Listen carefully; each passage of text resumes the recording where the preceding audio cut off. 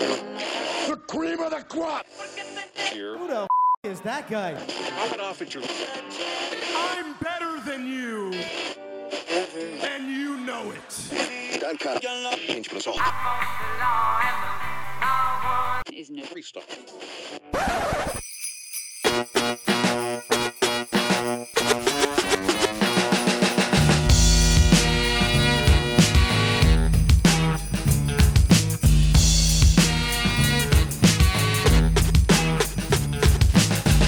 This is The Law, live audio wrestling.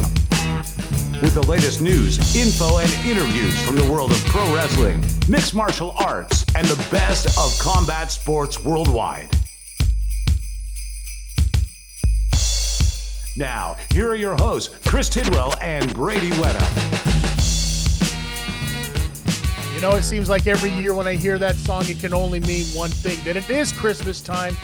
And this is The Law, live audio wrestling. And I am one half of your host, Chris Tidwell.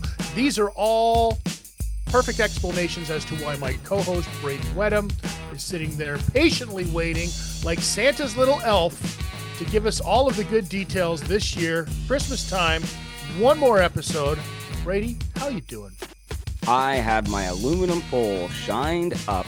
I've been doing push-ups all week getting ready for the feats of strength. Sir, I am ready for Festivus. Oh, Festivus. I mean, come on. How can we forget our fine folks that celebrate Festivus? Our sponsors didn't forget them. That's for damn sure. Well, I've got my gifts wrapped up. I've got my boots tied tight, and I hope that I don't get in a fight. It is the holiday season after all. Shouts out to the lawful listeners. We're back with another quick.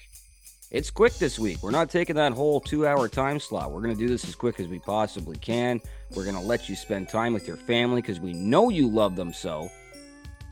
And it's much better that you spend time with them than us. Let's face the facts. Yes. So can we do a rundown of what's going on this week? Absolutely. So we are going to talk to a very, very little bit about the boxing that took place on the weekend here.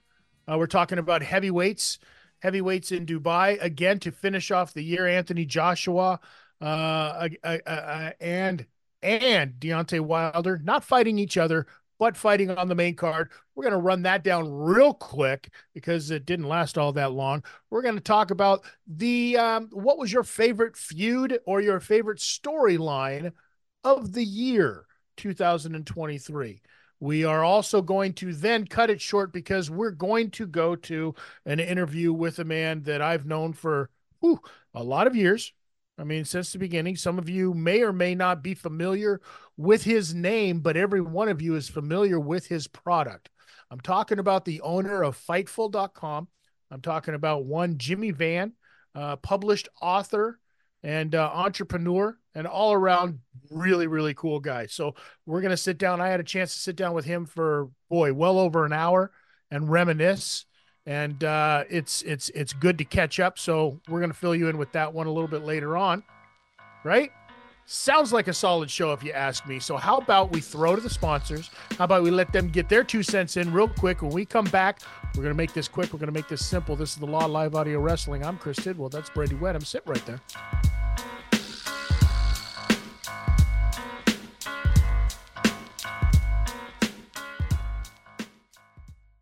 Are you in the market for a used vehicle for your family or business? North Toronto Auction hosts public auctions twice a month and everyone's invited. Hundreds of cars, trucks, SUVs, commercial vehicles, and heavy equipment are available. Plus, travel trailers, motorcycles, snowmobiles, ATVs, and more. View the entire selection at NorthTorontoAuction.com. Bid online or bid in person. Bid on items from government agencies, financial companies, fleet managers, car dealers, and public consigners. For more information, visit us online at NorthTorontoAuction.com.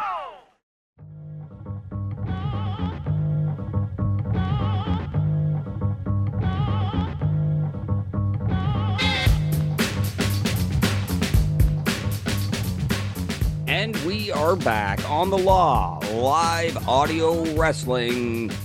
And Chris, we had quite a boxing event this weekend. We seen a lot of heavyweights. We seen a lot of knockouts. Do you want to fill us in on what the heck is going on in Dubai?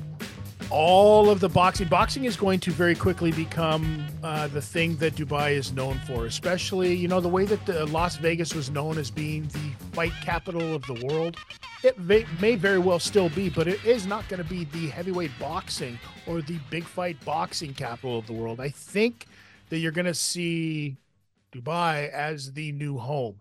And when you look at it, every time you watch one of the fights, I don't know if you notice this or not, it has this feel to it when they're like, in between fights, and they do that shot of the outside of the arena, and you see the big, you know, the big lake in behind them, and you see the big sphere that they've got there, and the roller coasters and all of this stuff. And you're like, this has a very Las Vegas feel to it, like the look of it, like it's this bigger than life 24-hour party. It's unbelievable. It helps when you have things like His Excellency sitting beside Ronaldo and Conor McGregor ringside throughout the event. It does make it feel very big fight. That's a little show-offy, if you ask me. You know, oh, well, look who I know. Oh yeah, you know what? Invite like Tom from accounting.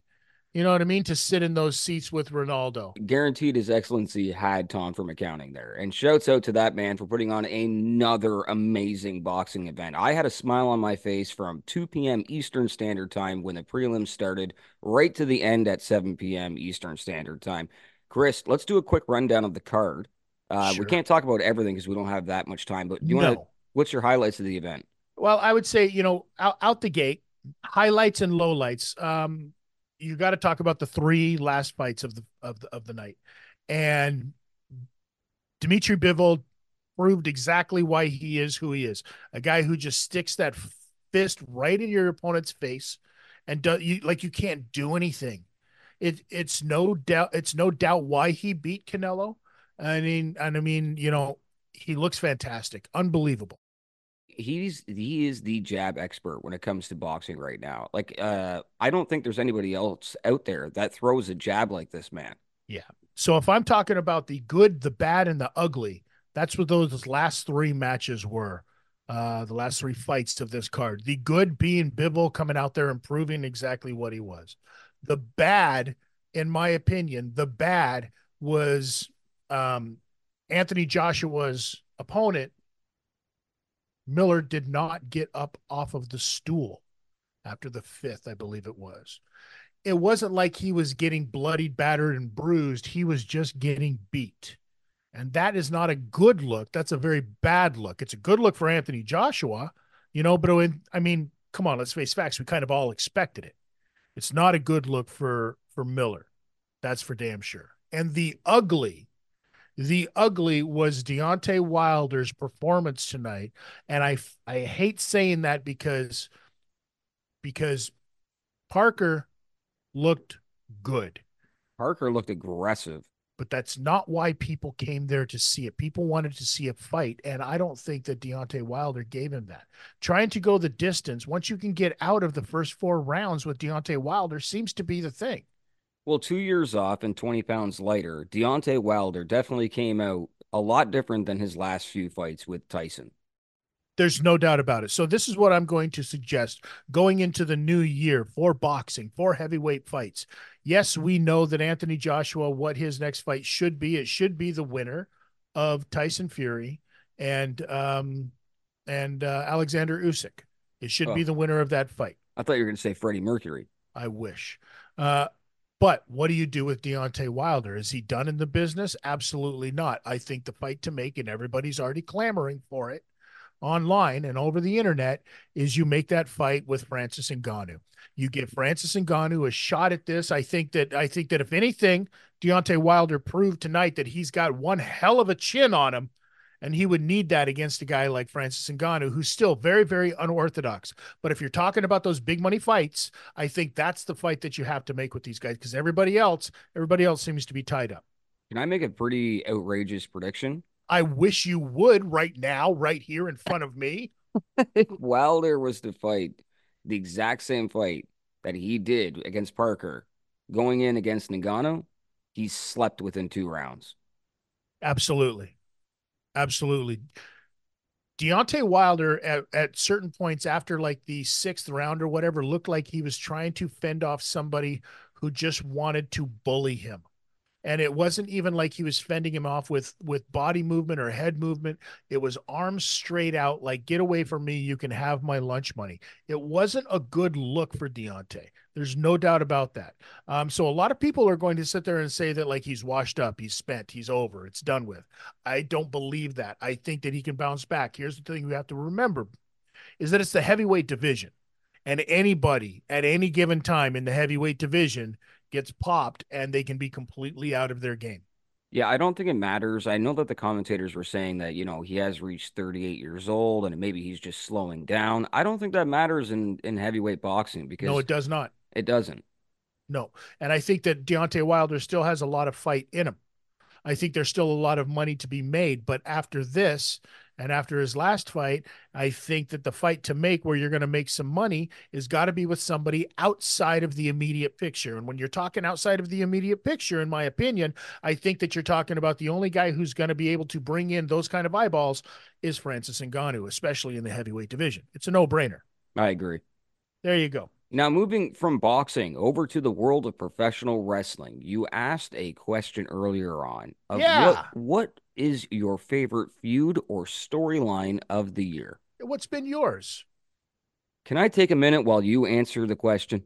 Absolutely. So for me, I mean, it was kind of a toss-up because when you think about like biggest storylines and whatnot, you got to go back 12 months and to a wrestling fan's brain, that may be nothing, but to an actual wrestler, I've taken a few chair shots. So that's a long time to remember back sometimes. But if you think about some of the biggest storylines that there have been, you got to think about Cody Rhodes coming back over, right?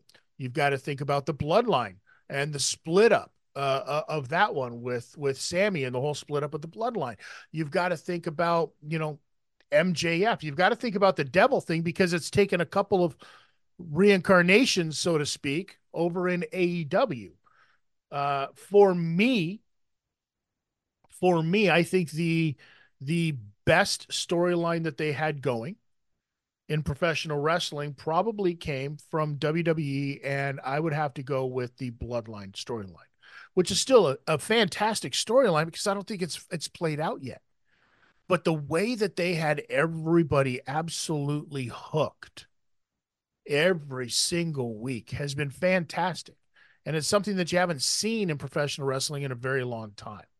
Right. And the fact that it was such a good storyline that there were so many outliers from it. Like Kevin Owens was in and out from the beginning because of the whole Sammy connection and the whole family connection and the way that they played it out.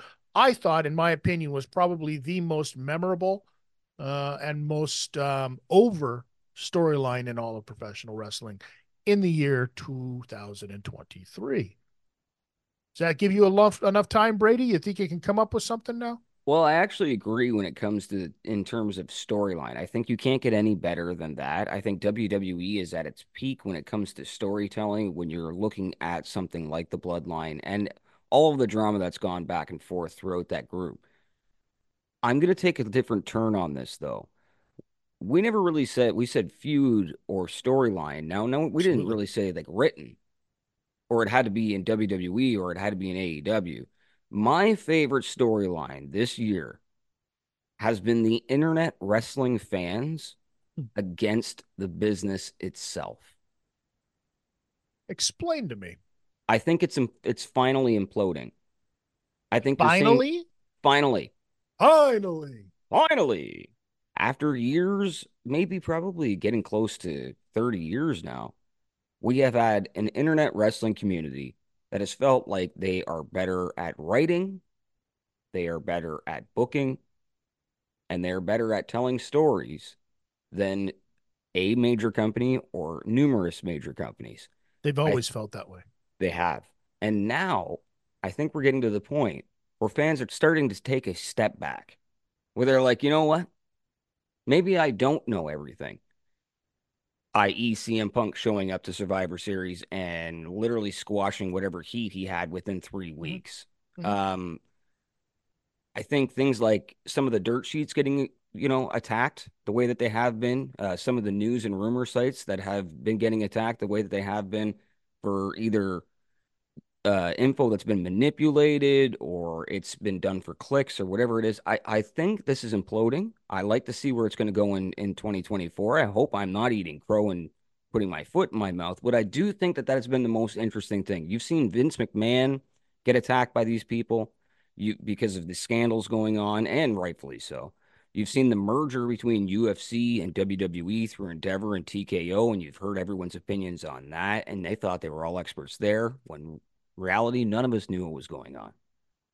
So I think the biggest storyline this year that I've enjoyed so much, and maybe it's because I, have owned a network and I'm involved with this so deep, but seeing the fans kind of take a step back and say, I'd rather be a fan than an expert, has been my favorite storyline. Now, that was long-winded, but that's my favorite storyline. Well, it's kind of funny, and it's a great segue if you think about it, because if you're talking about the heat that the fandom, that the fanboys and the sites that are out there have taken, it's because, in my opinion, since day one, as soon as the internet got out there, there's always been that discussion. Does wrestling need the internet, or does the internet need wrestling? It's a chicken and an egg thing, because they feed off of one another. And sometimes you're going to find that there's people out there that are like, oh, hey, we're going to glom onto all of this because of the popularity of it. And the only way that, because they know nothing, now all of a sudden they're going to try to get clickbait, and they're going to try to do something by taking somebody else's stuff and maybe just taking a word or two out of it to switch it up a little bit so that they can get clicks over to their site. So it's very important that you have solid journalism going on. Now, at the same time, as well as I do, it's the world of professional wrestling, so anything can change at any given time. And it's very important to make sure that you are, listening and following to quality people. And that brings us to where we're going to go to next. We don't want to waste any more of your time with listening to us, although you're going to have to listen to me a little bit more. Well, it's very educational, so I think we'll all be happy to listen to this next hour or so. When we come back, we're going to talk to a gentleman who is the owner of a site that has done probably more for the world of professional wrestling as far as journalism goes than any other site out there in a very, very long time, if not overall in general. I'm talking about one Jimmy Van from Fightful.com. I've known Jimmy for many, many years. And those of you that are familiar with Fightful.com are obviously familiar with the great work that his guy, Sean Ross Sapp, does, who is like the face of the company, the man out there, breaking all of the news. So everybody knows who Sean is. Yeah, shouts out Sean. He does great work. Absolutely, he does. But Jimmy is the guy behind the scenes. Jimmy is the guy with the vision, I guess. And Sean, not that Sean doesn't have the vision, but Sean is the guy out there doing the legwork. He's the face of it. He is out there. And Fightful has become a huge monster. So shout outs to those guys. I was glad that I got a chance to sit down and catch up with Jimmy after a lot of years. So how about we take a quick break? When we come back, we'll jump right into it. You guys will get to listen to that. And, it's a holiday season around here. We're all about giving. Ho, ho, ho. Please go out, check it out. I love all of these lawful listeners. You guys are the most lawful people in the world. All right. Shouts out to the sponsors. And with that said, let's go hear some of them now.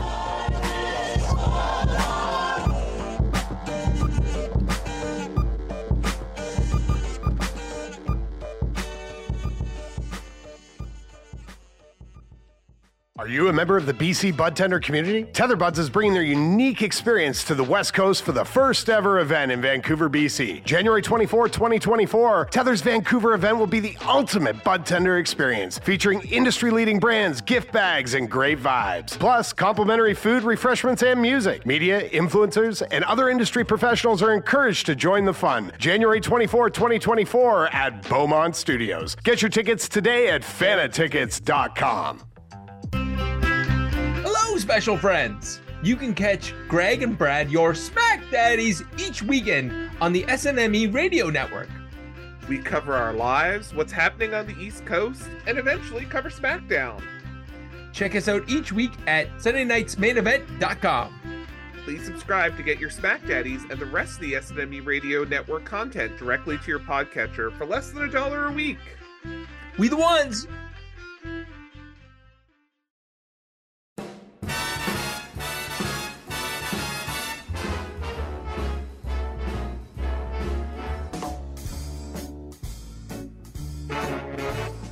And it is that time once again here on the Law Live Audio Wrestling, where I get to sit down and have a conversation with people that, sometimes I haven't talked to in a long time, people that are doing fantastic things in the business, and people that maybe sometimes don't get a chance to tell their story so much. And my guest this week is a man that you probably, you definitely know the work that he is associated with. You definitely know, if you've been around enough small circles, you know some of the work that he has done in the past. And I'm talking about one Mr. Jimmy Van, a gentleman that I have known for many, many years, from Fightful.com, an author, a published author, for a book that costs $69 freaking dollars on Amazon right now. That's because it's from a second party seller. It was out of print years ago, Chris. Years ago. Unbelievable. Jimmy, how you doing, pal? I'm doing well. It's good to talk to you. It's good to talk to you. You're somebody I've always thought really highly of. And you and I have always, gotten along. And we first met in 98. It was 1998. Yeah. And here we are. And I'll be honest, I don't do interviews much. I don't seek them out. And when you hit me up, I was like, for Tid, 100%. 100%. So it's a pleasure to talk to you. I appreciate that very much. So let's start at the beginning, because there's a lot to cover, like where you came from, how you got into this, what possessed you to get into the wrestling business in the first place, because I'm sure that you don't get a chance, like you just said, by choice or whatever reason, you don't get a chance to tell your story so much. Now, I know that you wrote a book, right? Wrestling's Underbelly, that told your story up to a certain point, but not everybody's had a chance to read it because you said it is out of print and stuff like that. So let's take it back to the beginning. Small town boy from like a minute, a township? That's right. A village. Mallory Town. Very good. You're doing your research, Chris. No, there's certain things, like my short-term memory is the shits, but it's still not as bad as my long-term. But am I allowed to swear on this? Yeah, absolutely. Oh, awesome. Okay. It is free reign. And we did a show with Harry D, referee Harry D, not too long ago, that we had to put up a disclaimer because it seemed like it was like a Sean Strickland promo. Oh, really? Okay. Yeah, there was quite a few F-bombs. And if I'm saying that, there's a few too many. So he got his ass kicked in the crowd recently. You see that? Listen, we talked about this. We talked about this on one of our previous episodes. We talked about that and how, maybe the UFC has gone full WWE with some of their, promoting abilities and whatnot, but we'll get into all of that stuff in a second. Mm-hmm. How did you go from being small town guy, moving away from there? Because a lot of times, as well as I do, you grow up in those small towns, you live in those small towns, you stay in those small towns, you die in those small towns. Yeah. You know what I mean? That happens. It happens an awful lot. Most of the time. How did you get out of there, and how did you get involved in professional wrestling? Part of the credit goes to you, actually. So it was 1998. I was in my early 20s, and I wanted to move to Toronto because, number one, I wanted to learn pro wrestling. I knew Toronto's a mecca for pro wrestling. And number two, like you said, if I was going to live in my town, I was going to be a farmer, I was going to work in a factory, there wasn't a lot of opportunity. And so I moved to Toronto for that reason. And when I moved here, I didn't know anybody. And so I went on the Google. I don't even know if Google was around then. I think it was. But I found Jeff Merrick because Live Audio Wrestling existed at the time. It was you and Jeff Merrick and Donnie Abreu. And I found Jeff and hit him up cold. I just sent him an email and he invited me, and this is going to make you smile. He invited me to an autograph signing at the Manor Strip Club in Guelph, Ontario. Remember that? You know what? The Manor still exists. Yes, That's yes. crazy. That's the crazy part. And I don't know if the carpet's been cleaned since then. Well, it was supposed to be King Kong Bundy.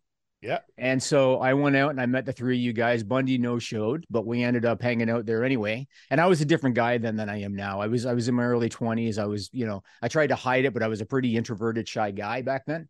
But I met you guys, and what I've always appreciated was that you and Merrick especially introduced me to a lot of people, and you didn't have to. And so I've always appreciated it. So from you, I was introduced to the Ontario independent wrestling scene.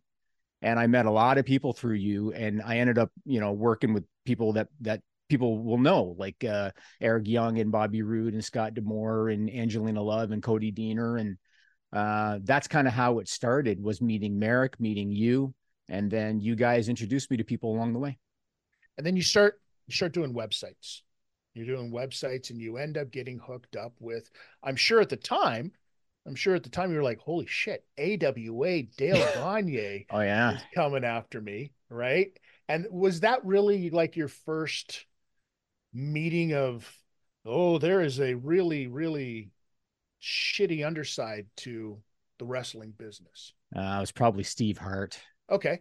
If I'm being honest, because Yeah. I'm going to be very honest in this conversation. Absolutely. And I don't know how many stories you want me to tell, but well, and this is a conversation that you and I had when your book was coming out, because you were very, very kind enough. You didn't have to. And anytime you gave me a call and you're like, hey, I've got this book coming out and you're in it, I'd like you to, read it and stuff like that. If there's anything that you'd like me to change or whatever. And at the time I was like, you're damn right, I want to read this thing because like you said, we had, brought you around and introduced you to people and brought you into locker rooms and got you a feel of the business. So you were very much privy to a lot of stuff that me as a wrestler on the other side of it was not really willing to give away. You know what I mean? Not expose. We don't pull the curtain back. And especially at that time, I was still certainly not 25 plus years into the business. I was still green enough to where I knew that, like, that's not my place to be doing stuff like this. And you were very, very, very polite, kind, compassionate, because there are some stories that you could have very well told without any of us being able to say damn thing about it, because they weren't lies. Yeah, I mean, I've never been the controversial guy, Right. like I've never. I mean, a quick story I'll tell you right off the hop. When I had my old site, I once did an interview with Ricky Steamboat. Okay. And after 2 hours, he told me on the phone, he said, my wife is bugging me to go for dinner. He's like, how about we continue tomorrow? We ended up doing 4 hours over 2 days. And he said to me at the end, he said, the reason that I wanted to keep going is because you took no shots. Right. You took no shots. You kept it straight. And he's like, whenever I do these, they always seem to find some kind of thing they can needle me about. And I was like, dude, you're fucking Ricky Steamboat. Yeah. Like, what are they going to needle you about? But he told me that's why he kept it going. I don't need to be doing that, man. And so I try to always be honest, but there's no need to pick out that controversial stuff just to kind of get noticed. But as well as I do, a lot of the time, because of those interviews, and when you're interviewing an old timer or a vet, as we like to refer, like a Ricky Steamboat, everybody knows the stories that go along with it. Mm-hmm. So the online media people, right, that he may be doing an interview with, they're looking for clickbait. Sure. They're looking for something to get out there to get their site noticed, to get their interview noticed. So a lot of times you have to give up your credibility, I guess, as a reporter, to the fact that you're just looking for likes. You know what I mean? You're just looking for clout, right? And that's a fine line. That's a really fine line, especially in the world of professional wrestling and the media that goes along with it, because ever since the beginning, it's always been, how do you toe that line? You know what I mean? It was one of the reasons that I left doing live audio wrestling so many years ago, was because I wanted to become a professional wrestler. Probably one of the silliest, moves in my life, because while all of these other people, you know what I mean? Like yourself, like Jeff Merrick, like Conrad Thompson, that all started off at the same level, doing the same exact thing, have all gone on to do fantastic things. And I just ended up with a broken neck and a lot of bumps and bruises and have to crawl out of bed all weird like that in the morning. You know what I mean? Yeah, but you know what? You don't have any what ifs. No, I don't. And you know, and I'm no, not really. Not really. Things kind of worked out well for me, I think. I don't really have any complaints. Right. But I guess to go back to your question about the AWA and about was that your first taste of whatever. The AWA for me was a positive and a negative experience. It was positive because I got to meet a lot of people. Like I one of the first shows I ever went to, there were a bunch of rookies there, like a guy named CM Punk was a rookie. Colt Cabana was there as a rookie. There were a bunch of names that I got to meet. And so I appreciated that. Sherry Martel, greatest. What a sweetheart she was. I got to spend a weekend hanging out with her. Like, there was a lot of positives about it. I remember bringing you to an AWA show. I think it was outside of Detroit, Michigan. And I will never forget watching that show with you. And for anybody not familiar with the AWA, they were pretty well known for false advertising. They would advertise names that weren't there. I'm not going to go too deep into it. You can Google it. But me and Chris are watching the show. And I don't know if you remember this, the $1 Million Man's music hit. Right. And some guy came out pretending to be like the nephew of Ted DiBiase. And you were standing next to me and you said something like, that was misleading. And that was how it was with that promotion. So I ended up having a little legal dispute with Dale Gagne, who was not related to Vern Gagne. Had a bit of a dispute with them, and that's all I'll say about it. But like I said, there was good and bad. I'll tell you something that was positive about it, and it really kind of showed me how the wrestling business can be, and you won't remember this. So there was a show in Ontario, and I used to come to the shows, right? And by then I kind of knew all you guys, and I went to one of the shows, and I'll never forget, I was with JQ Public, Jermaine Wilson. And when we walked into the locker room, he was ahead of me. And when he walked in, everybody just like, hey. When I walked in, everybody stood up and walked over and shook my hand. And I remember JQ and I left to go get something to eat. And JQ goes, what the hell was that? And I said, I think they all want to be booked. Like, everybody wants to get booked, because everybody thought the AWA was bigger than it really was. It was just an independent promotion, but everybody thought, oh, it's in America. Like, this is the next step. Right. And everybody thought that. And that was my first taste of, because I was friendly, but I wasn't necessarily one of the boys, aside from a few people, but everybody was kind of kissing my ass that day. And I thought, all right, that's how it's going to be. So, and that's pro wrestling. That's independent wrestling in a nutshell, especially back then. Maybe not so much now, but there was a lot more. I think you had to have FaceTime with somebody, you know what I mean? To get even a look from WWE, WWF at the time, like, you had to send them a package that had like an 8x10, a videotape of you winning matches and losing matches and a promo, and like put it into a manila envelope and go to your Purelator and mail it off to them for them to look at. Now it's like, yeah, here's my YouTube link. Yeah, did you know that WWE called me because they thought I was a worker? Did you know that? When you were writing for them? I wasn't writing for them. Oh, I never okay. wrote. No, I was going through the writing process, Gotcha. like the interview process. Stephanie McMahon was the boss of the creative team at the time. And I was going through the process, and that's a hell of a long story. But one day I get a phone call, and WWE was going to be doing Air Canada Center, whatever it was called back then. And I get a phone call, and they asked me if I was available to work the show. And I thought, and it turned out they thought I was a worker. I don't know how the hell that happened. Yeah. How did they get, I mean, listen, you had that opportunity to fulfill a dream, no matter how ridiculous it would have looked. Right. You know I mean, hell, what I mean? Mick Foley did it, right? Maybe that's how he should have lived. But I just told them, I said, I'm not a wrestler. And I don't know who it was I was talking to. It was a guy.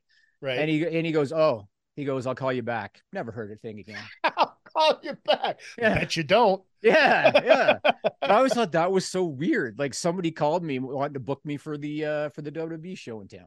That had to be something, because remember, then they had their Canadian office. Yes. Right. And they had DeMarco. Carl DeMarco. Yeah. Right. The sandwich getter for Yeah. Vince McMahon at the time. Yeah. doing his thing. So maybe that's how it was, right? Yeah, no idea. Crazy. So okay, so you're introduced, you come in, you meet the people, you have some things with some shady promoters. You had mentioned Steve Hart. Yep. What happened there? So I didn't really know him all that well. He was, by the way, precursor. Yep. Not a Hart. Shocking. Wow. Wow. So now your first two forays are not a Gagne. Yes. Not a Hart. Yes, exactly. Ted DiBiase's illegitimate nephew. Yeah. I wonder if I had a meeting with Roger McMahon and I forget. I wonder. Maybe that's what it was. But no, so and I'm not here to like shit on anybody because again, like I've been fortunate and I'm not going to do it, but he was my first taste of kind of, do what I tell you to do or fuck off, basically. Gotcha. Where I had met him and again, he let me into his locker rooms. I went to the training school a bunch of times. I even took a few bumps with you, if you remember. Mm-hmm. So I appreciate that he was accommodating in that way, but there was a show, and you might remember this. There was a show where by then everybody knew me and I had been in a bunch of locker rooms for a bunch of shows. Steve said something like workers only. And he looked me in the eye and I thought, all right. So I left the locker room. And then after that, I was supposed to do commentary. And I forget the name of the referee that was working with Steve at the time. But I was supposed to do commentary and I wasn't comfortable doing play-by-play. I like doing color better. So when we sat down at the table and they said, okay, Jimmy, you're play-by-play, and I forget the other person, you're going to do color. And I was like, oh, I thought I was doing color. And the referee, forget his name, went and talked Rob, the referee, yep. Myers. Yep. He went and talked to Steve, and then he came back and he said, fuck you then. And they brought somebody else over, gave him the mic. And I think that's the last time I ever went to a show booked by Steve Hart, I think. Wow. Could you imagine just being so like, what if the guy who you asked to do play-by-play isn't comfortable doing play-by-play? Now, all of a sudden, you're just finding somebody out of the crowd to do that you're comfortable enough doing your play-by-play commentary for. Yeah, I don't know what happened with it. I mean, I didn't get paid anything, right? I was doing it for free, and they had no TV, I don't think. Right. But again, it was what it was, and I didn't really sweat stuff like that back then because my goal was not to work for. Was it the AWF? Was that the name of the promotion? RWF. Yes. My goal was RWA. My goal in life was not to work for the RWA. Right. So I got over it. But like there's a ton of people now in the independents that are quite happy just working in their own backyard, so to speak, air quotes being thrown up when I say that. Right. So it's not like it's a bad thing if that's what you want to do, because pro wrestling as of now, and I'm sure because you've been covering it, right, this entire time. Mm-hmm. You've seen the growth, you've seen the progression, you've seen the changes in professional wrestling. It has gotten a lot more inclusive, it seems like. Whereas like before it was like you had to have a certain something to be allowed into the business. Mm-hmm. Mm-hmm. But then that kind of changed around, it kind of, for me, it kind of changed around ECW times. Because ECW was a company that was now on TV, but it had people on there. It was the Ron Jeremy effect, right? You know what I mean? There was just the normal looking guy, right? And if he can do it, shit, I can do it, right? And there was always that attitude, so to speak, right? Then you thought to yourself, after all of these wonderful forays and meetings and all of the stuff that goes along in the beginning of the business, you decided you were going to get into the world of promotion, become a wrestling promoter. What a great decision that was. Did you bump your head? Oh, I remember sitting on a couch with Nova. I'll never forget it. And I had just lost my ass on a show. And I'm sitting on a couch with Nova, and he was trying to practically console me because he knew I lost my ass on the show. Right. But I don't regret it for a second, though. I mean, I wanted to learn the business. Mm-hmm. And I didn't look at being an independent promoter as, oh, this is going to make me rich. Not at all. I just wanted to learn the business. I wanted to learn the ins and outs. I wanted to learn what are the costs work, you know, how do you pay the talent? I just wanted to learn. And I learned if you don't have TV, good luck. I mean, because you have to remember there wasn't even YouTube back then. Right. So I remember I was trying to be progressive. I don't know if you remember that I was trying to take digital video and I was trying to put it on the website. Like I was trying to be progressive, but technically or technology wise, we just weren't there yet. But I don't regret doing it. They were great experiences. The one thing I did really like is I liked when I would come up, because you remember I did stuff that I know I shouldn't have done. Like I would do full scripts for independent wrestling shows, which I shouldn't have done. Oh yeah. Whatever. Oh yeah. I can remember getting some of those things. Yeah. Here's your script or whatever. And we would always have a conversation every single time. And it was always, how much of this do you absolutely need in there? Yep. And what can I deviate from?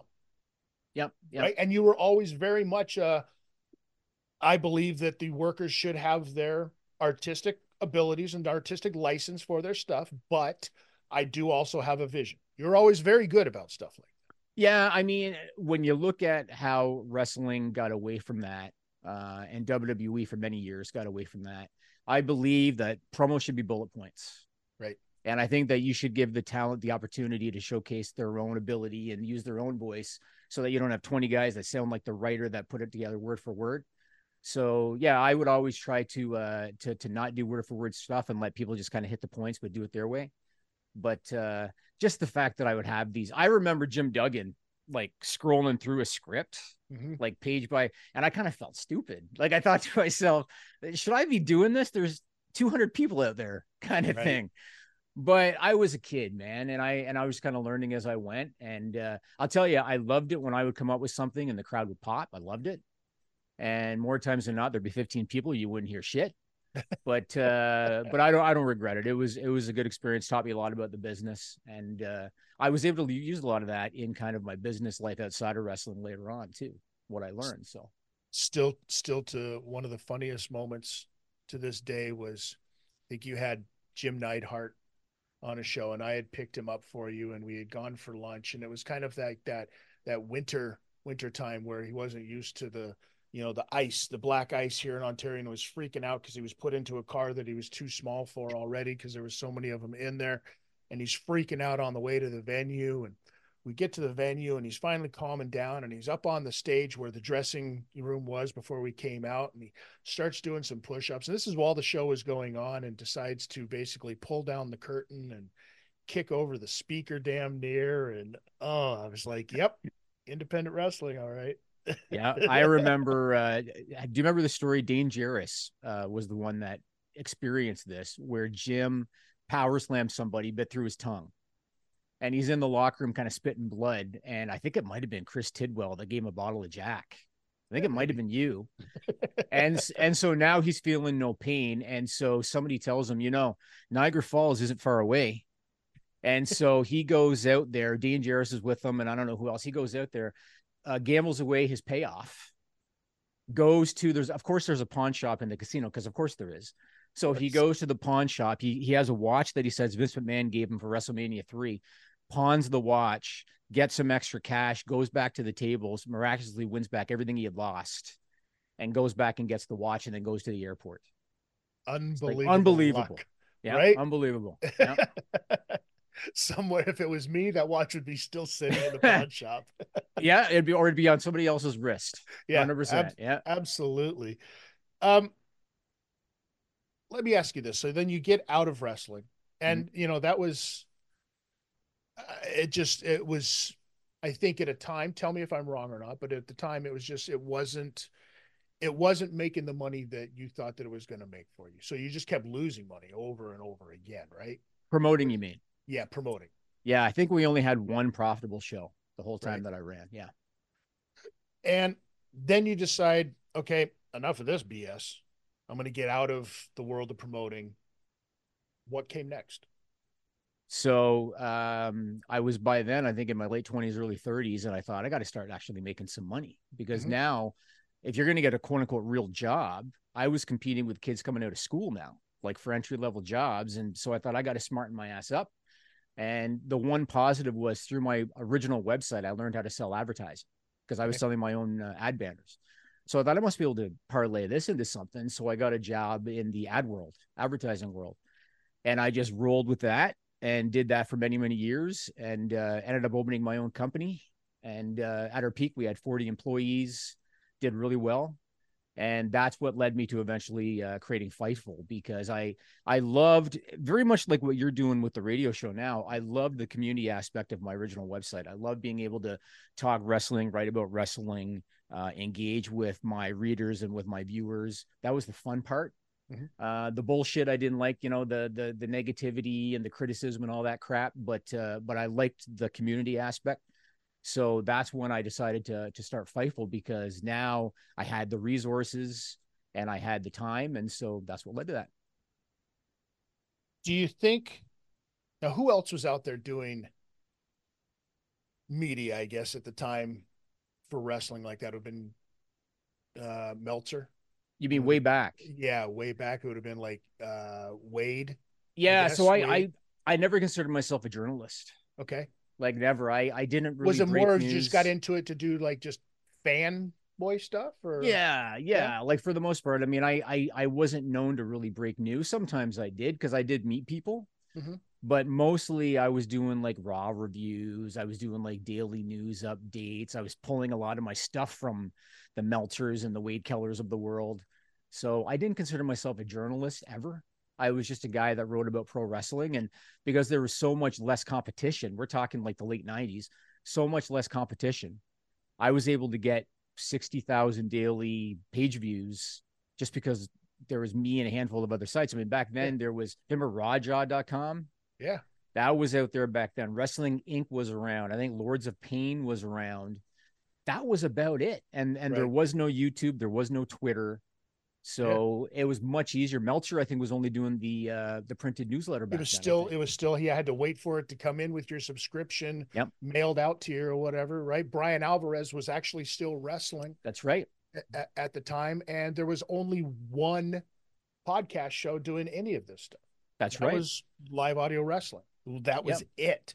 Yep. You go out there and you see the landscape now, and it's insane the amount of stuff that is out there, the access to everybody. So it's almost been, has it been easier or harder over the time? Has it grown into its own animal? Are you talking the wrestling media world? The wrestling media world, you think? Well, it's been harder for you because you've been doing it for, you know what I mean, for long enough, and you've seen all of these other sites and podcasts and shows and everything like that, all of the media come up alongside of Fightful, right? Has it made it more difficult? So what's made it difficult? So the first 5 years of Fightful, we lost money. Okay. And Sean Ross Sapp, the managing editor of Fightful, he's the name everybody knows. He used to hit me up all the time. Do I need to look for another job? And because he knew we were losing money. And I told him, no, I'm doing this for the fun of it. I'm not doing it for the money. So we'll keep going. After 5 years, we became profitable. The issue with wrestling news now is there's a lot of media illiteracy, just like everything else. People believe everything. So if somebody says, Fightful reported that Hulk Hogan grew horns, people are going to buy it. Right. So that's become a big problem, media illiteracy. There's a lot of people that will clout chase. So they'll just make shit up for clicks. Sometimes they'll claim Fightful reported something that we didn't because they're trying to hurt us. So that's been a big problem. That one there specifically? What's that? That one specifically? People like just making shit up and attaching your name to it? Yeah, but they don't just do it for us. They do it for others too. Like people will crap on Meltzer. They'll crap on Keller. They'll crap on Mike Johnson. There's just a lot of negativity in the world. There's a lot of internet trolls, miserable people, and they want to make everybody else miserable just like them. We've all experienced it. So wrestling, just like I think any other type of news, you have to deal with that. And Sean all the time will talk about media literacy. It's a big problem. But the good thing about us, so when we started and when I first found Sean, I told him, I want to be a breaking destination for news. I don't want to be an aggregator. I want to actually break news.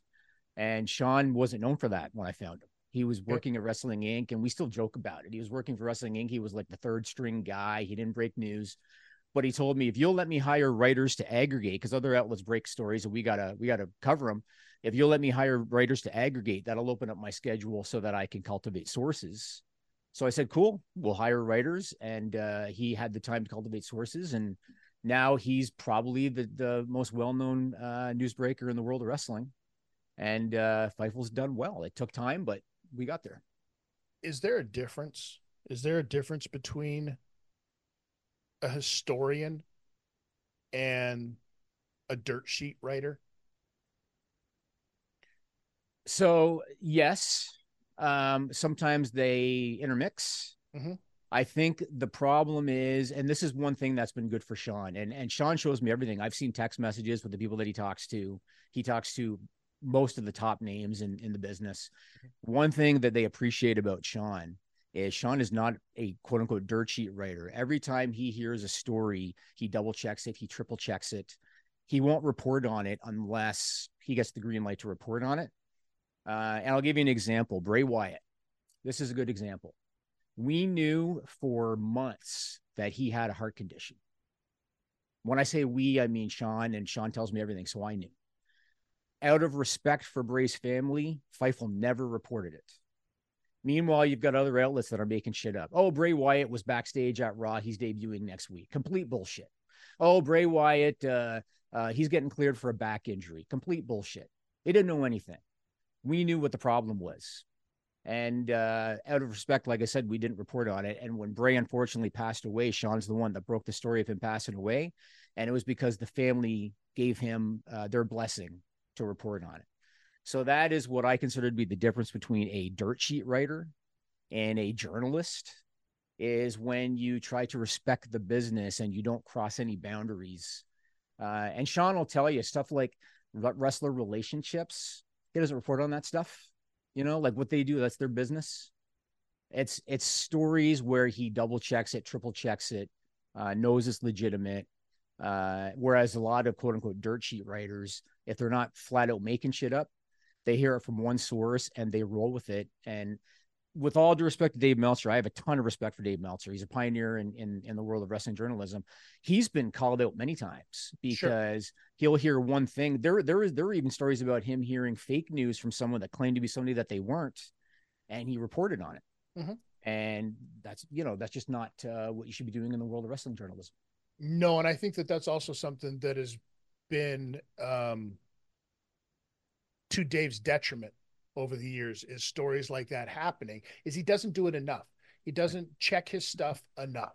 I think that, and also you have to take into consideration a lot of the times something that you may be reporting on, like so-and-so is debut, Randy Orton is back and going to be on fucking Raw and running this program. Well, that could change 5 minutes before airtime.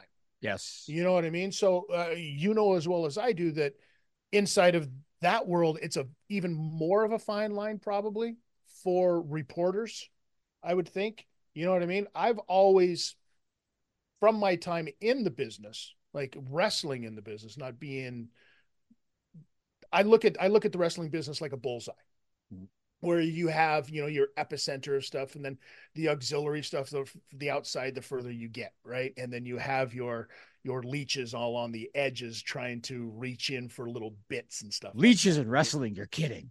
It's unbelievable, right? But I always found that even from the very beginning, something that was instilled into me from the wrestling end was protecting the business.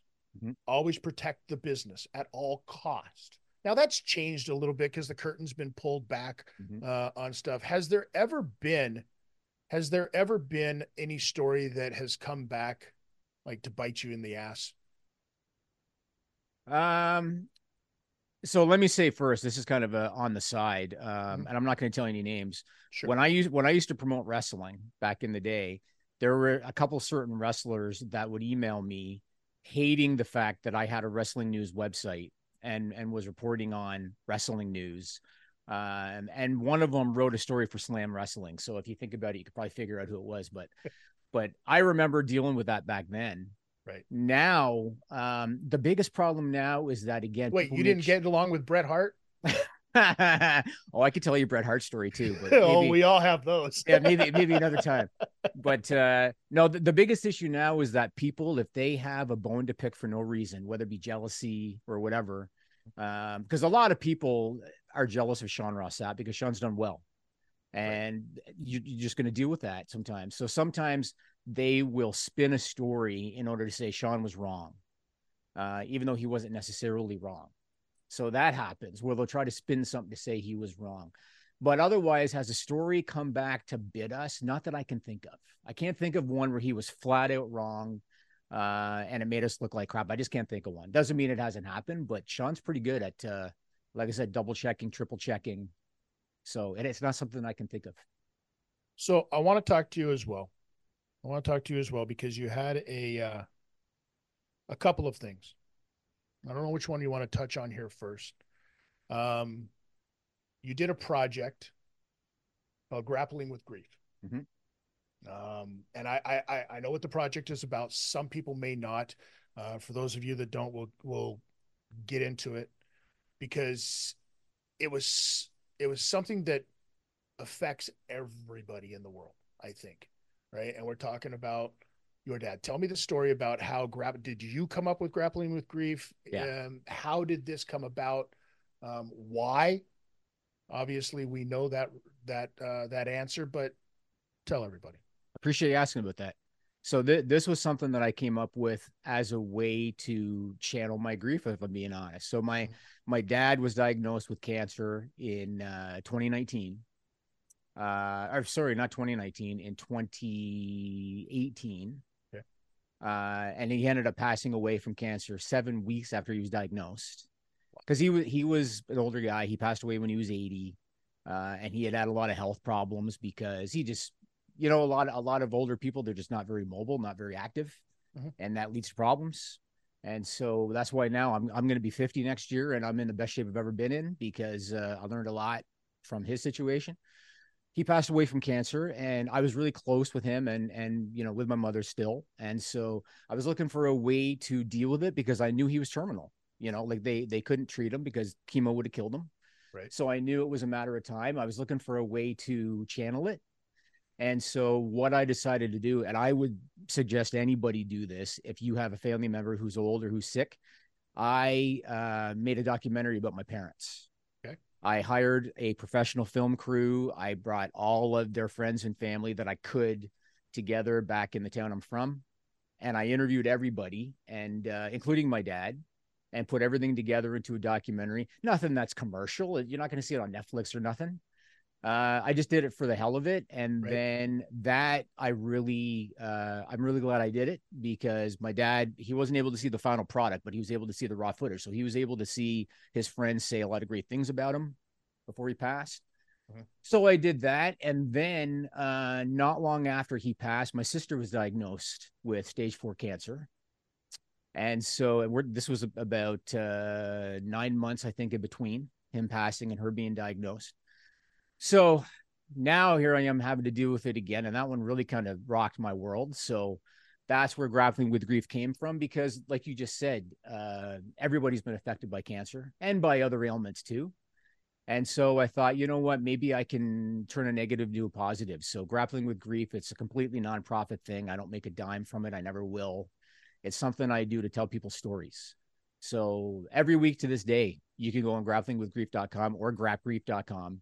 And we have stories that people have told about their situation and losing a loved one. And that's where that all came from. It's so cool. I mean, it sucks that something so good and so cool has to come from something so bad. You know what I mean? If you didn't have one, you wouldn't have the other. But I think that it's one of those things where having something like Grappling with Grief, where people can go to, because at those moments you're lost. You don't know what's going on.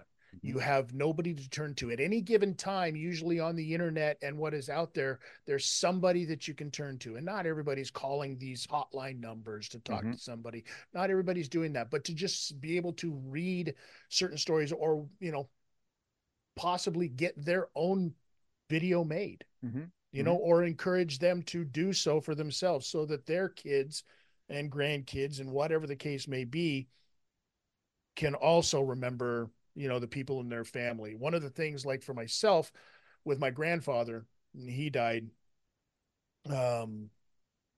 few years back now, but before he had died, I went out and I got a portrait tattoo of him on my forearm. Chris Tidwell got a tattoo. I know, right? Crazy, right? Like, so I've got a portrait here where I can sit there. A lot of people get it on their chest or on their back. It's weird. To me, it was one of those situations. I wanted it where I can look down and I can quote talk to him at any given time. I was not fortunate enough to be there when he passed, because at the time I was dealing with such a bad infection. I had a double compound fracture in my left leg, and ended up getting a staph infection that was so bad that they had me on intravenous 24 hours a day. I had to wear a hip sack, and it was a needle into my arm for 2 weeks straight. During that time was exactly when my grandfather passed. I wasn't able to get on an airplane to go there or anything like that. So you lose out. You lose out on that thing. So the fact that you have something that you can just pop in at any given time, you know what I mean? That has been documented. I think that is cooler than hell. I think it's something that should be commended. And I think it's something that more people should look into possibly doing in their life, for sure. Yeah, well, I appreciate that. I mean, because of technology now, you can use your smartphone. Yeah. And the video quality is excellent. Yeah. You know what I mean? Like, when I first did it, I remember my family was like, "You did what? You hired a film crew? What?" Like they thought it was ridiculous. But after they saw the finished product, they were really appreciative that I did it, because my dad, I think after he did the interview, he was gone like a month later. So it was cool that we now have all of that. And we can go back, like you said, my kids, I've got 2 little kids. They're never going to remember him. Right. But I can go back and show them that. Same thing with my sister. They're not going to remember her either. But I can go back and show them, because I did one about her too. And so they're going to be able to look at that and be able to remember them. And that's why I did it. And, when you and I were young, because you and I, we're getting older, Chris. Yeah, dude, I just turned 54. Oh, I mean, you look amazing. You look the same as when I first met you. So there you go. But what you're saying is I looked 54 back then. maybe 52. But when we were kids, people didn't talk about this stuff, right? And I remember I might have been Meet the Fockers or Meet the Parents, when one of the jokes is they're sitting around the table and one of the mothers, whenever she says the word cancer, she whispers it. Did you hear about Mrs. Smith? She has cancer. That's because that's how it was. Right. But I found with my dad, when I actually could talk about it, because people can relate. It's not like this is the first time anyone's been stricken with a disease. So I felt when I could talk about it, it helped me. And it helped other people because they could relate and they could tell me their stories too. So, and technology is finally at the place now where you have the ability to do that. Right. You're not just walking around with like a boombox size camcorder, recording crappy shit. You know what I mean? For the sake of just recording it on your Betamax recorder, right? You know what I mean? Or are we dating ourselves? Yeah. So you get out of that and you decide that you've got to make some real money. You start and you get into the world of advertising. Mm-hmm. How and why? Tell me a little bit about Aware Ads and how it formed and what it does. So I'm not actually with the company anymore. I left last year. Bought out? Yeah, I got bought out. Yeah, baby. Yeah. Well, so I'm actually leaving Toronto and it's going to be a full circle thing. I'm moving back to a small town. Okay. And I'll tell you off camera where I'm moving, because there's an irony attached to it. Okay. But I'm leaving Toronto. So I left the company last year because I just don't want to be in Toronto anymore. And I don't want to be an absentee boss. But long story short, after I'd been in the ad world for a while, and I learned the ins and outs of it, the natural progression was to start my own company. Like, I had learned how to run a company. I had moved my way up to being the director of sales of another company, basically ran the show there. So the natural progression was to start my own. And so myself and a buddy of mine started a company in 2011 and just hit the ground running. You know what I mean? I mean, anytime you start a company, you're taking a financial risk, a calculated risk, and maybe it's going to work and maybe it doesn't. And we got lucky that it did. And so I ran that for about 12 years, 11, 12 years, and just decided finally I'd had enough, time to move on. And so that's what I did last year. Is it a company like, was that the company that afforded you the luxury of being able to do Fightful? Yes. Yes. So when we were about 5 years in, let me tell you something, and money is not everything in this world. And I know that everybody always had these dreams, you know, if I had this much money, I'd be doing this. Money's not everything. And after we'd had the company for about 5 years, I had a business partner. We were bored. And so one day him and I sat down and I said, let's just do something else like on the side to kind of generate extra interest for ourselves, kind of thing. So we agreed we're both going to create a website and the company's going to fund it. So Fightful is what I created. He created one about like crime scene stuff because he likes that kind of stuff. Go on YouTube. It's called Crime Zone. There you go. All right. And so that's where it started. And so I had the company's money behind me to start Fightful, and found Sean Ross Sapp. I had a development team, built out the website, and yeah, that's how it started. That is insane. Did you think that it was going to come that kind of full circle for you? What did you think your end goal was going to be when you got into the world of wrestling? The first time or the second time, or? Yeah, well, let's start with the first time. I mean, the first time everybody's goal is to be a wrestler. Yeah, not me. I'm 5'9". And I know now that doesn't matter. Right. But, and to be honest with you, the first time I walked into the Ontario Independent locker room, I was shocked because I was bigger than most of the guys. Yeah. And I was surprised. I mean, when I looked at you, so anybody who's never met Chris, what are you, 6'4"? 6'4". Yeah. And when I first met you, and I knew that you were training to be a wrestler at that time, I thought, well, there you go. This is wrestling. And then I think one of the first guys I met after you was Mark Hamilton, right? AKA Magnus Van Steel, for anybody familiar. He's also 6'4" and he was jacked. And I thought, this is pro wrestling. Yeah. Then I walk into a locker room and there's Showtime Eric Young, and there's the Custom Made Man, and there's whoever. And I thought, Jesus. Yeah. So maybe my size wouldn't have been a detriment after all. But no, my goal was to be a writer for WWE. That was my dream, was to be a writer for WWE. And going through the process killed that dream. Going through the process told me I don't want to work for this company. Really? Yeah. Was it just because it was like they just had you running through too many hoops, or? So I'm not going to make accusations. Sure. But as part of the process, what they have you do is you have to fill out a waiver that says, hey, you know, anything that you do, if there's any similarities to television, it's completely coincidence. We're free of liability, whatever. And I'm a young shit. So they wanted me to do 2 scripts, and they had to match the current content. And this was 2000, might have been 2002, 2003, somewhere in there. Okay. So they said, you got to match the current content. And I said, okay, cool. The first one that I did, and I won't go too deep because people won't remember maybe, but there was a tag team match. I believe it might have been with the reincarnation of the NWO, I think. Okay. And on one side, it was Steve Austin and the Big Show, who were the baby faces. And the other side, I think, was NWO guys. My story had to do with Big Show turning on Austin in a tag match. He wouldn't tag in. And then eventually he tags in, but then turns around, attacks Austin, goes with the NWO. Well, that happened on Raw. Right. And when that happened, I thought, well, that's kind of interesting. And then a month later, they called me again, and they said, hey, you've made it to the next round. So you have to submit a couple more scripts.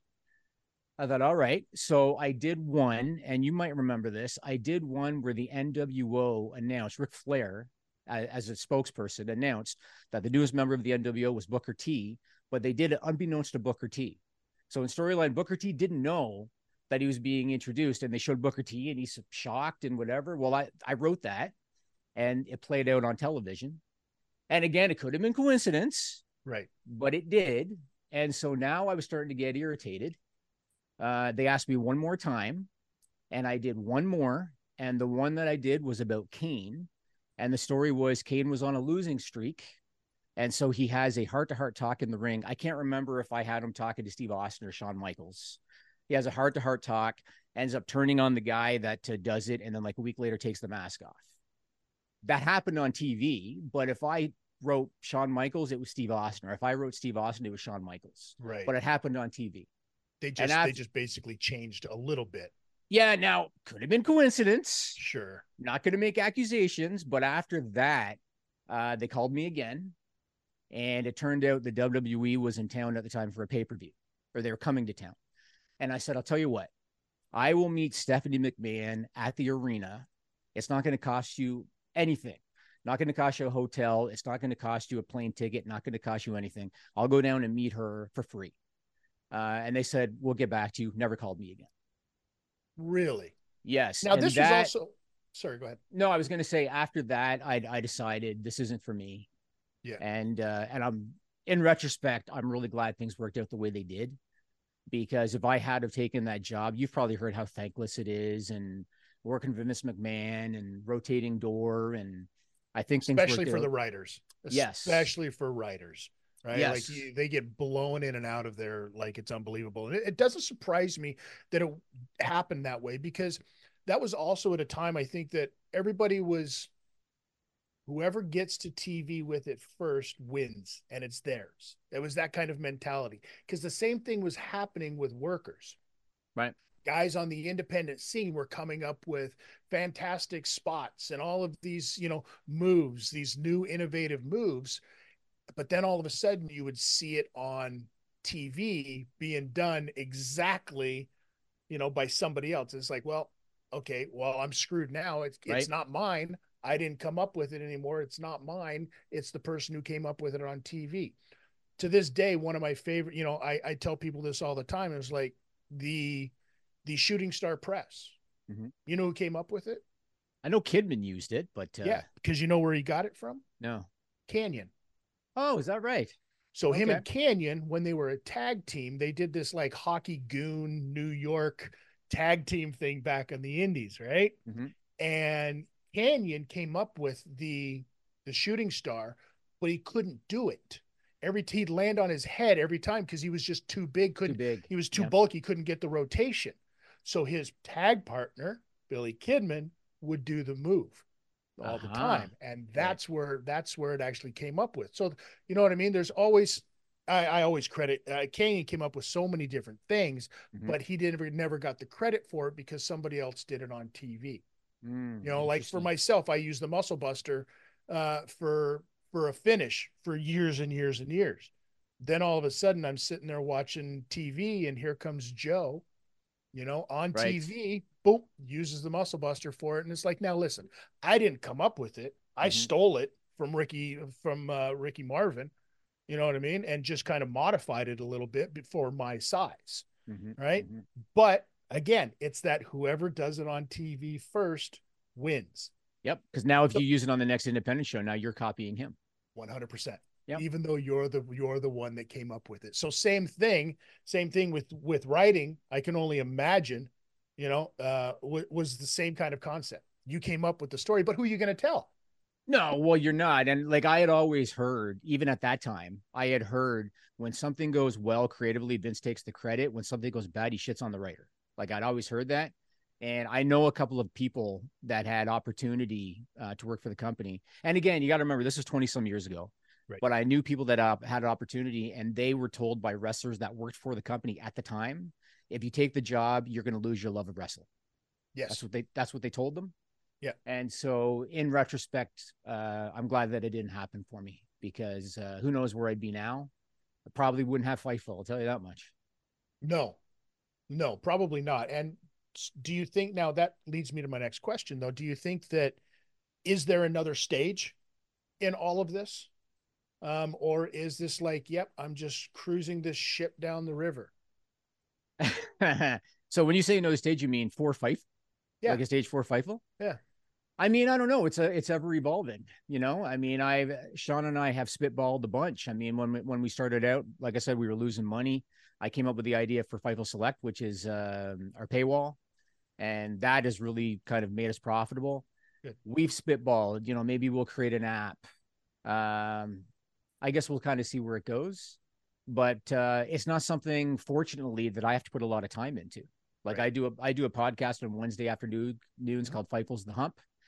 And other than that, Sean runs it, and he's got a team that he works with, and I've got some people behind the scenes that handle, development and marketing and all of that. Otherwise, Sean comes to me for any major decisions. I do payroll, I do the podcast. That's about it. So I can't complain too much. Well, if you guys are ever looking for more content, I know a guy who does a show. Do you? I'll have to meet him. And it even comes with a really cool vintage name. I'm just saying. Yes. Who's got the ownership of that, by the way? Well, that's me. Okay. That's me. Funny story. And we've talked about this already, because I'm the one that named it in the first place, sitting around at Virtually Canadian when we started all of this, online radio stuff. And they originally, Donnie and Jeff had it called Slam, the wrestling show. And then we get a nice letter from across the street from where we were, from Greg Oliver and the fine folks over at Slam, saying, hey, you can't do that. And so we were like, okay, well, we changed the name. And that's when I came up with Live Audio Wrestling. And then I just walked away, allowed the show to continue under that name. I never sold anything on it. It was just under the premise of fair. A handshake. These are my friends. This is what they're doing. You know what I mean? It was a completely different time.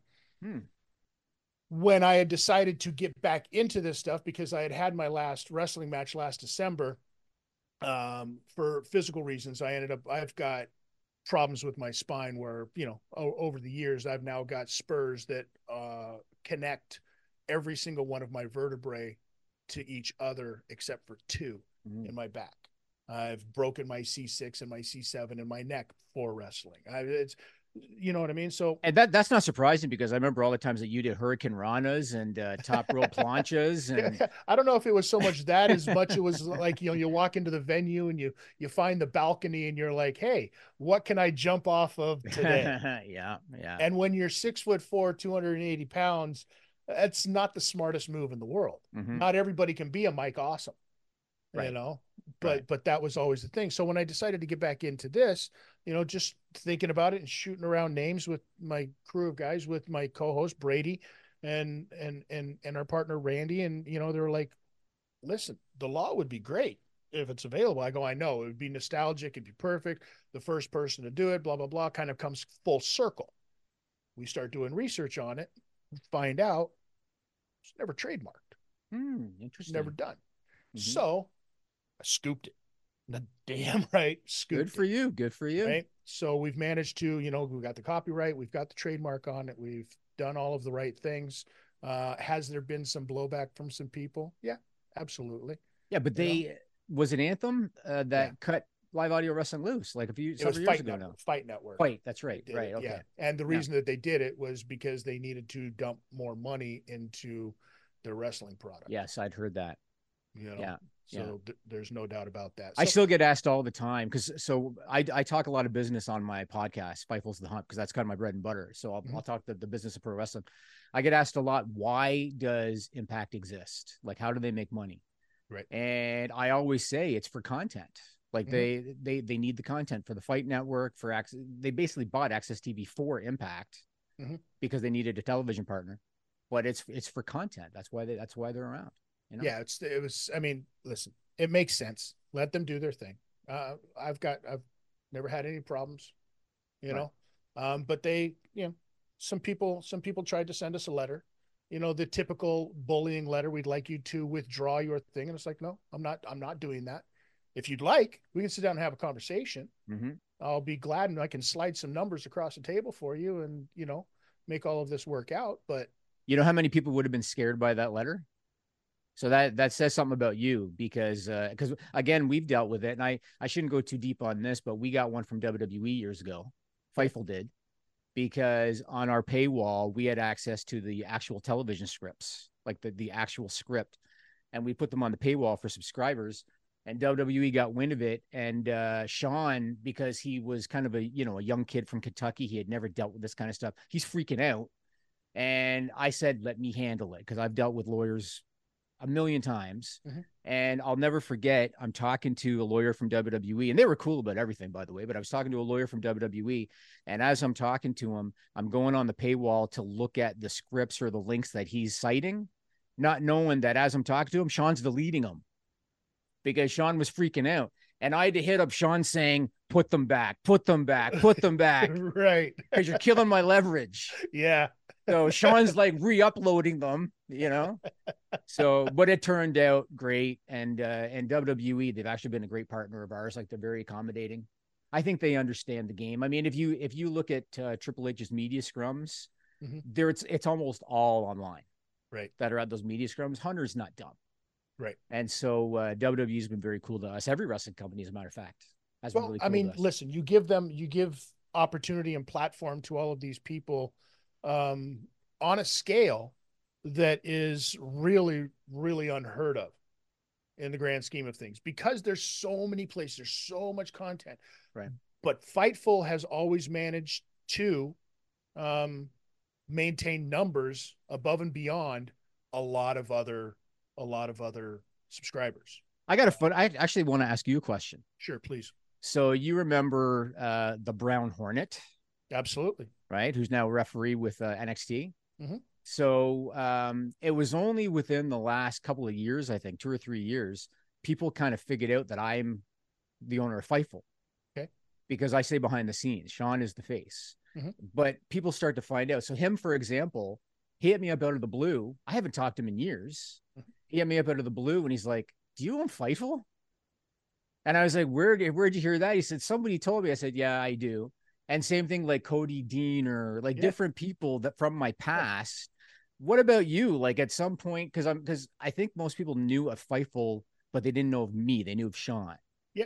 So is there a time when you found out who's part of Fightful? Jimmy, what? It was probably, maybe 2016.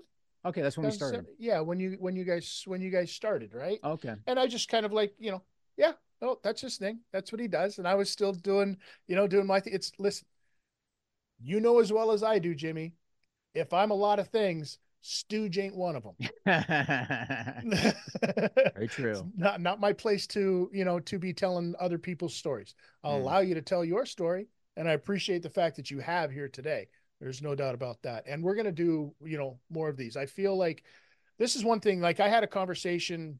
I had a conversation with Conrad Thompson, right? Another guy who his start was as a 15-year-old kid as a call-in for Live Audio Wrestling.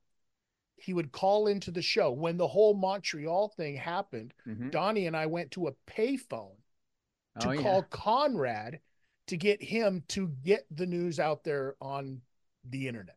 Isn't that interesting? Isn't that at the time, because we didn't have cell phones. Yeah, there was none of that kind of stuff. So that's where Conrad started as well. You know what I mean? So, like, there's a lot of parallels that I've had with so many people that have continued their path, but parallels in our lives that you don't realize until you reconnect with them. Conrad was one of them, yourself being one as well. And I hope that we can have a lot more conversations in the near future. I do want to pick your brain about business stuff, because as I get back into this, I don't have all of the answers, and I'm going to need some guidance from somebody who actually knows what the hell they're doing.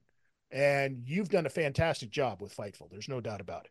Well, I appreciate it. I mean, I always say it's a collaborative effort between Sean and I. So Sean was the one that kind of rolled up his sleeves, did the work, breaks the news. I was the guy behind the scenes. Like, I came up with Fightful. I came up with Fightful Select, the stuff that's actually making the money. But Sean is the guy that's breaking the news and bringing in the eyeballs. And so it was kind of a collaborative effort. Well, he's better looking anyway. So if you're going to be the face of the company, and I'm no argument for me whatsoever. I'm the old, guy sitting back in Canada, but no, you are someone that I've always respected and always liked. And you and I don't think we ever had a crossword. You and I were always cool. No, and even when you called me 3 days later after your last show. 3 days later? Yeah. Because if you don't remember this, maybe I don't want to strike a nerve here or anything. No, here, I want to hear it. But your last show, I think, was that Cambridge, Ontario show. And there was a belt switch between one Larry Destiny and one Showtime Eric Young. Yeah, I don't remember. And we kind of knew the guys in the back kind of knew the writing was on the wall. And when the belt went out there and got switched, somebody had taken a Sharpie. Yes, I remember. To the belt and drew a bunch of boobs and peni all over the belt. And it it was a couple of days later. There was a few days later, and you had called me up, and you were like, "You know anything about that?" Now, yes, I do. Did you do it? Yes, I did. Why the F did you do that? And I was like, because I'm an asshole.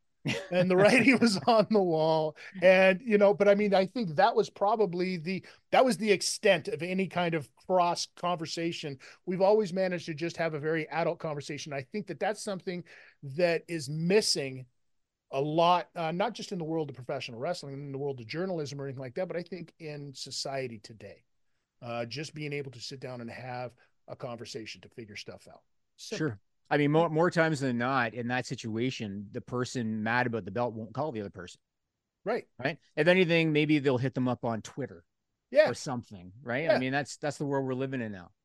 It's crazy. It's crazy to think that yourself, a young kid popping in a videotape, one day, right, was going to amount to all of this, to the point where you've gone to the big city. You've experienced all of these things, and now it's time to move on to the next chapter. Jimmy, I for one, if you know anything about Toronto, Chris, it's time to leave Toronto when it's time to leave Toronto. I did. Remember, I lived right in downtown Toronto, right at Yonge and Wellesley area. Mm-hmm. And I left. Made that first move out to that Markham area, mm-hmm. A little north of Toronto. And then now I am completely outside of it. I am, 45 minutes, an hour away from Toronto. I have a very nice home and a very nice yard and a lot more quiet, a lot more, it's fantastic. There's a certain time that big cities, if you're younger, you need to experience it. All of you young people out there, you absolutely have to experience it. You have to take in that nightlife. You have to, fulfill everything that you can inside of that big city. But you, just as much as anybody else, will know that as you get older, you need to have that peace and quiet. You need to have that sanctuary, so to speak. And you don't really have that in the big city. So I agree. One of my favorite wrestlers ever is Brock Lesnar. Yep. And I've seen Brock talk about, he lives in Saskatchewan, right? And I've seen Brock talk about, he's like, I have a compound, I have 8 feet walls. I come and go, people leave me the hell alone. And I can relate so much to that, because I just want to be left alone and just kind of do my thing. I totally get it. That's when you get older, like you said, when you're young, you want to experience it. And I was fortunate that I got to have some fun in my younger days. But I don't want that now. I don't want to be, going to the clubs or even like the wrestling conventions, Sean be like, do you want to go to, I forget the one Conrad does. He'd be like, Starrcade. Starrcade. Yeah. He'd be like, do you want to go to Starrcade in Vegas? I'm like, I'm good. Yeah. Yeah. So have you ever been to the Cauliflower Alley Club stuff? I have not. That I would check out. I went to Starrcast once, I think the first time. Yeah. Because I just wanted to check it out. And I actually ran into Lauren, Angelina Love. Okay. I hadn't seen her in 20 years. Right. But otherwise, no, I haven't done any of that. Cauliflower Alley might be cool to try once. All right. But I haven't. You're from Vegas too, right? Absolutely. I remember. Absolutely from there, born and bred. I have not yet been to a Cauliflower Alley Club convention as of yet. It's on my list. It's just, much like yourself, you just get kind of busy and caught up with life stuff, right? Yeah, basically. So I'll tell you what, if you decide to go next year, let me know. Sure. And we'll lose our virginity together. Yeah, I've been to Vegas once or twice, Chris. Yeah. So I'm sure we could have a little bit of fun there. Well, yes, and that'll be definitely a show all on its own that never sees the air. Funny story. So I took Sean Ross Sapp, like I said, to Starrcast in Vegas. He had never been to Vegas before. We went to a certain establishment. And what I didn't know at that certain establishment is that Disco Inferno was working the desk. And I didn't know. And it turns out Sean knew, because he knew Glenn, Disco Inferno a bit. I'd had a couple of pops. And I go up to the thing to do whatever I was doing. And I'm glancing at this guy. And I'm thinking, I know this guy. Like, how do I know this guy? I never said anything to him because I never just would have thought Disco Inferno. Sean told me after, he said, by the way, that dude, that was Disco Inferno. I was like, that's how I know this guy. Well, you know what? You knowing him is probably his biggest claim to fame right now. He gets a lot of hate online, doesn't he? So much heat. I mean, listen, maybe he thrives on it. It's like Mike Bucci during football season. Right. You know, he gets nothing but pure heat. Is that right? Oh, dude. He's a Dallas fan. Right. And you got guys like myself and Meanie that are diehard Philadelphia fans. So I was trying to think of Nova's real name, and there you go. As soon as you said it, just popped into my head. Yeah. There you go. Jimmy, I want to thank you so much again. It's been an honor to finally sit down and chat it up with you. Stick around, everybody. If everybody wants to see, I mean, obviously, go ahead, do the plugs, right? You know what? Fightful.com. I'm proud to say that we are now one of, if not the top place for breaking news in the world of pro wrestling. So go to Fightful.com. We have a Fightful Select service where you can get all the breaking news before anybody else does. And I'm still on Twitter. I don't call it X. I'm on Twitter at JimmyVan74. And that's pretty much all I do for social media. Don't do Facebook very often. I'm shocked I saw your post at all, to be honest. Fantastic. Well, Jimmy, it's been a blessing. It's been an honor. For those of you, this is the Law Live Audio Wrestling. We'll be right back to wrap all of this stuff up. Talk to some of our sponsors. Stick right there. We'll be right back after this.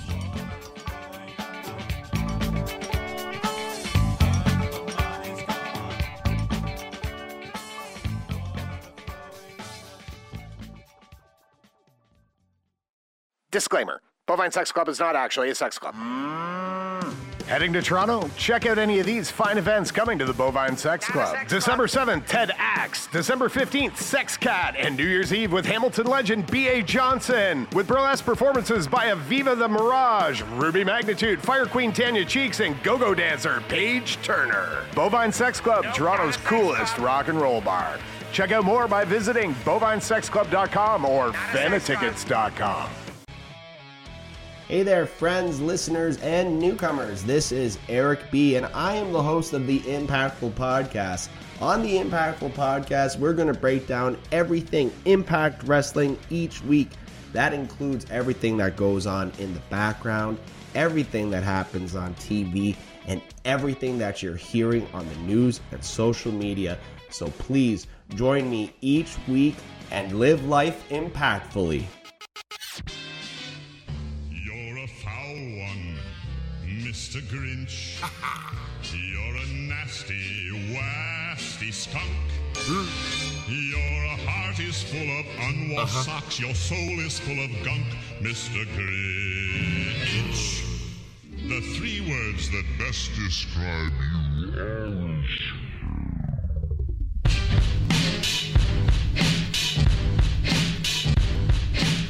And we are back on the Law Live Audio Wrestling. And Chris, oh my goodness. Okay, so this is what I got a lot out of that. And one of the things that I got out of that is that you basically started everyone and built this platform for people to make millions of dollars on, sir. Listen, what they have been able to accomplish certainly speaks volumes about the types of humans that they are. And the fact that I just ended up a broken, bloody mess speaks volumes about the type of human that I am. Well, no, hear me out for a second. So Meltzer back in the day used to call into your show, The Law, this show. Sure, yeah. Right, the original The Law Live Audio Wrestling. So he got his feet wet on radio there. Conrad used to call in. Jimmy met you guys. You kind of laid the groundwork. You are the podfather, I think. I think you're the podfather of all podfathers. Well, listen, I was very fortunate to be surrounded by people that had an amazing vision that included me in their vision.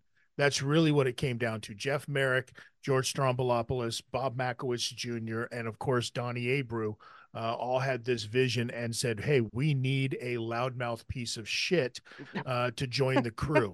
And there was nobody at the time who was any worse than me. So that's really what it boiled down to. And you know what? I'm just very fortunate that and grateful that all of the people that I've had a chance to connect with and reconnect with over these years has been very gracious. And, I'm happy that they have all been able to thrive on their own hard work. Well, the fact that we know each other is nothing. All joking aside, Chris, what you've done since when I met you, just from being in the business and pulling me in and saying, kid, you're riding with me now. And I rode with you until basically the days that we both said, let's not do this anymore. These guys, if anybody is under your wing, they're in good hands.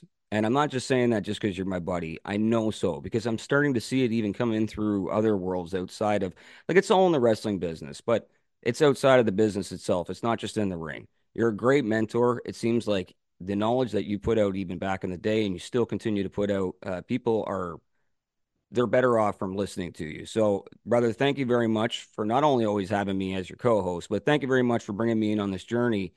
I just want to give you your flowers, man. You sound like an idiot. Well, it's the holiday season after all. I'm emotional. It really is. It really is. And you know what? Tree, right? Listen, I got an early gift. And shout out to my to our good friend and my partner in crime over at Crossbody Studios, Ben Ortmans. Big Ben is angry on all of his socials. Go look him up, and please shout out to Crossbody Studios. Go look them up. I just seen him not too long ago earlier, and he gave me a Christmas present that literally brought a tear to my eye, because he gave me a bottle. He gave me a bottle of Writer's Tears. And anybody knows that the bottle of Writer's Tears, that was the favorite drink of one Otto Bond. And amazing, at the holiday season, when I can have a cheers to Otto, shout out to you, young man. It's going to be a great holiday season, in my opinion. So, to you, to everybody else out there, I wish you nothing but the best. To all of our sponsors, thank you so much. This is going to be a fantastic Christmas for everybody, I think. And if you want to continue all of this, we are putting these videos up shortly after we put them out on Spotify. They are going up on YouTube for some of the video ones and as well as some of the audio ones. Where can I find that on YouTube there, sir? I believe it is at The Law Live Audio Wrestling. It is. All one word. Outside of that, you can follow all of my stuff over on TikTok. I mean, that's always good, over on YouTube as well. Well, I hope we'll be back next week. We're not good. It's only 7 more days. Yeah, this is just Christmas, ladies and gentlemen. We've got New Year's with Santino next week. That's unbelievable as well. We're going to finish off the year with the, listen, if you were to say to us, we need to have somebody on who is a party, who is that party in professional wrestling? That's Santino. I'm just so stoked that I can play his entrance theme over and over again during the episode, because that is one of the top 3 entrance themes of all time. You can't change my mind. Chris, you got anything you want to say before we roll this ride out? Tuck your chin, ladies and gentlemen, and have a good Christmas.